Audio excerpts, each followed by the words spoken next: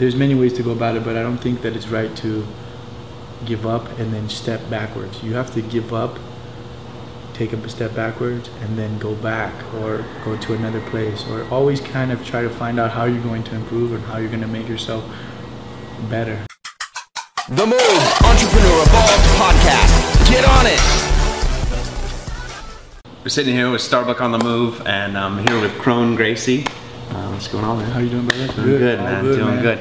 I've had the pleasure to be able to not only hang out here, but also to watch your academy and see your students. And I was fascinated by just the calmness that you bring them. It was something that, I think when you go into a school every time, you don't know what you're going to get. Yeah. And I was impressed. First, I want to say, where did the logo come from? It's an ice cream cone, and that wasn't what I expected. Where did that come from? So my brother-in-law, when I was undefeated as a brown belt, he was like, "Man, you gotta start calling you Ice Cream Crone, because you're just so cool under pressure." So it was kind of like a joke for a long time, and I kind of never took it seriously. And then one day I was kind of trying to think of my own logo, and I kind of was like, well, this kind of makes sense, because in life you gotta kind of stay cool under pressure, and that's kind of what my whole life's been about. So whether it's jiu-jitsu or not, life is gonna give you difficult situations, and it's gonna ask you to, it's gonna demand from you, and if you're not calm and understand how to deal with those situations, you're gonna get worked. So I kind of use that as a motivation, not only for me but for my students, to make sure that they kind of, whenever something difficult happens, they kind of stay calm, and they kind of stay Ice Cream Crone. Stay Ice Cream Crone. One thing, after just kind of getting to know you, we've been hanging out for a little bit.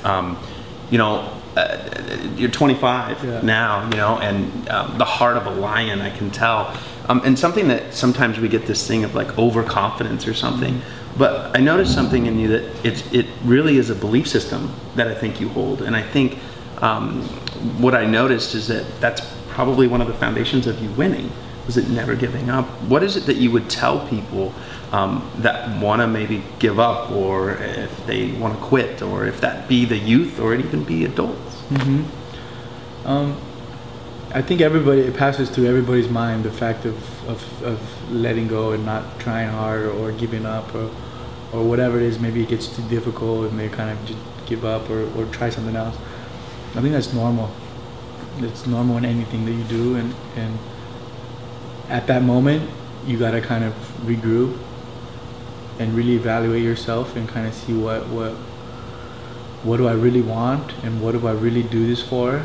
And then with that, you either go to that, you try again, or you try something else. But giving up is not an option. Whether you try something different or whether you try it again, there's many ways to go about it, but I don't think that it's right to give up and then step backwards. You have to give up, take a step backwards, and then go back or go to another place, or always kind of try to find out how you're going to improve and how you're going to make yourself better. So it's normal, man. I've had the thoughts, everybody's had the thoughts of giving up or trying or not trying, or all these mixed feelings. Those are normal. How you deal with those situations and how you take it to motivate you and take it to overcome. When you overcome those feelings, when you're tired and you stop, that's one thing. When you're tired and you go for an extra 5 minutes, you overcome yourself. So I think life is about overcoming yourself. Overcoming the objective, huh? The battle is always with ourselves. It's never against anybody else, really. That's a good point. That's what I kind of started to learn, is it's never about my opponent or never about anything. It's always me against myself. And the more you kind of understand that, the more it allows you to see things clearly. We always look at different obstacles that people go through. Some people say, I don't have money, or I didn't have any of the things. Very few people would say my obstacle was, and the advantage of having the Gracie name. I've always been curious, at what point, did you feel that you, though you were born a Gracie, at what point do you think that you harnessed being Crone Gracie? Because that is something that I think probably was... Yeah, I think after I won my first world championship as a purple belt, I think that's when I kind of started to become my own man and people started to recognize me for my accomplishments. And it kind of slowly grew from that moment on. I kind of had a good streak going as a purple and a brown belt, and I kind of started to become my own man. And you know, everything was kind of easy. You know, I kind of won all my fights, and I kind of had everything I needed to have. It was never really a big challenge in my life. Sure. And then as I got my black belt, you know, I lost my first match. It was a tough match to lose. It was your first match as a black belt. Really? Yeah. My dad gave me the black belt 2 weeks before the World Championships.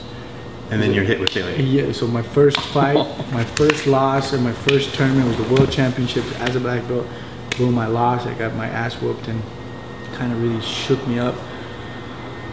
And again, I was like depressed for a while, and you kind of go down to this really low place, and you think about what you're going to do with your life, and you doubt yourself, and you see, is it even possible for me to be a champion? And then when you start to go back into your groove again, and then you start to win, then you kind of realize that it's all a learning process, and that's how it is. You know, everybody has the lessons they need to learn, and my lesson was a hard one. And I think after my black belt match, that's when I kind of really started to become a man, and I kind of really had to have difficult things happen in my life. Sure. And those difficult things made me much better and made me more sure of myself, and I knew that I could overcome diversity. I knew I could overcome difficult obstacles in my life. And now when a difficult thing happens, I don't look at it and say like, oh man, this happened, fuck. I'm like, okay, this is part of the deal. Let me see how I'm going to overcome this, because I got to overcome it. I'm not gonna die right now. I have to live through this, so either I'm gonna overcome it or I'm gonna give up, and I'm not gonna give up. So I think that's when I kind of really started to become a man, and really be sure of myself, and whatever happens, I'm kind of happy with, as long as I give it my best. Yeah, that's awesome. You know, I don't talk about it very much, but I actually started martial arts very young, at about 7 years old. And I'd watched many of the legacies at a young age, you know what I mean? And some of the names that I could talk about that I'd trained with, it was kind of funny. But as I had gotten older, I had seen the martial arts change. And I think that like MMA and all that started to come around. It seems that you're making a transition. And what is that transition?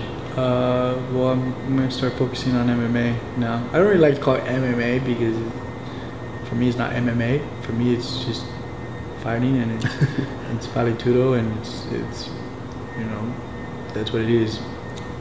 So I'm going into MMA, and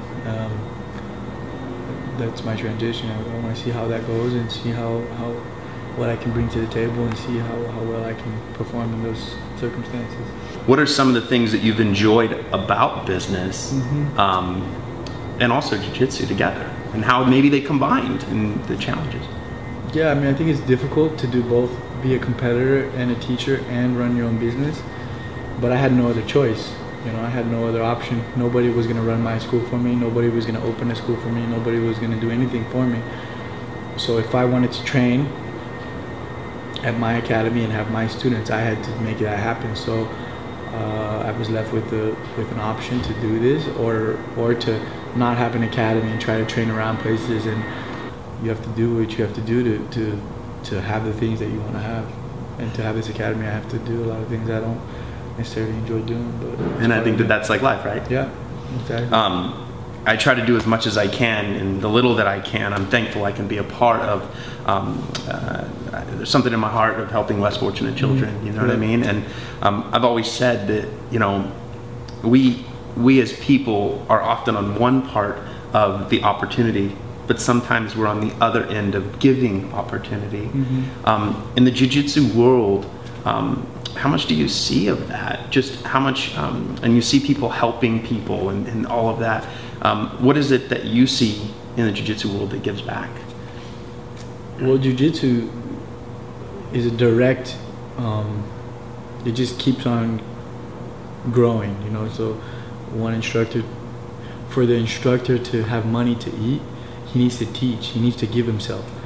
And in that process, he gets good students, and in that process, the students start to help, and then so it kind of just, everything grows and helps each other. And it's kind of a cool thing to be a part of, because everybody benefits from being in jiu-jitsu, whether you're a teacher or a student, or whether you're a student that becomes a teacher. I think you always kind of improve yourself, and you're always in search of a goal. And with that, the possibilities are endless on how you give back. I think it's difficult for you to give opportunities to other people when you have those opportunities for yourself. It's kind of like if you don't know how to swim, how are you going to help somebody who's drowning? And then you can kind of help other people and play that role. One thing that we mentioned, and we can kind of go from here, is that as becoming your own man, also we get the opportunity to create sometimes our own legacy. Mm-hmm. As Kron Gracie, do you have a goal for yourself? Yeah, I do. I have a goal to be the best in the world, and whether that happens or not, I think trying to be the best in the world is what my life mission is about. Not only for myself, but to make it worthwhile for my father and my grandfather, and to give that back to them, because they did so hard and they worked so hard for what they achieved, and I want to make sure I give my best to make that legacy continue. Kron Gracie, thank you, my brother. Starbuck on the Move. Thank you, man. I really do appreciate it. Thank you. If you like this episode, make sure you smash the like button and subscribe to the YouTube channel. Just like Nike is to athletes, Moved is to entrepreneurs.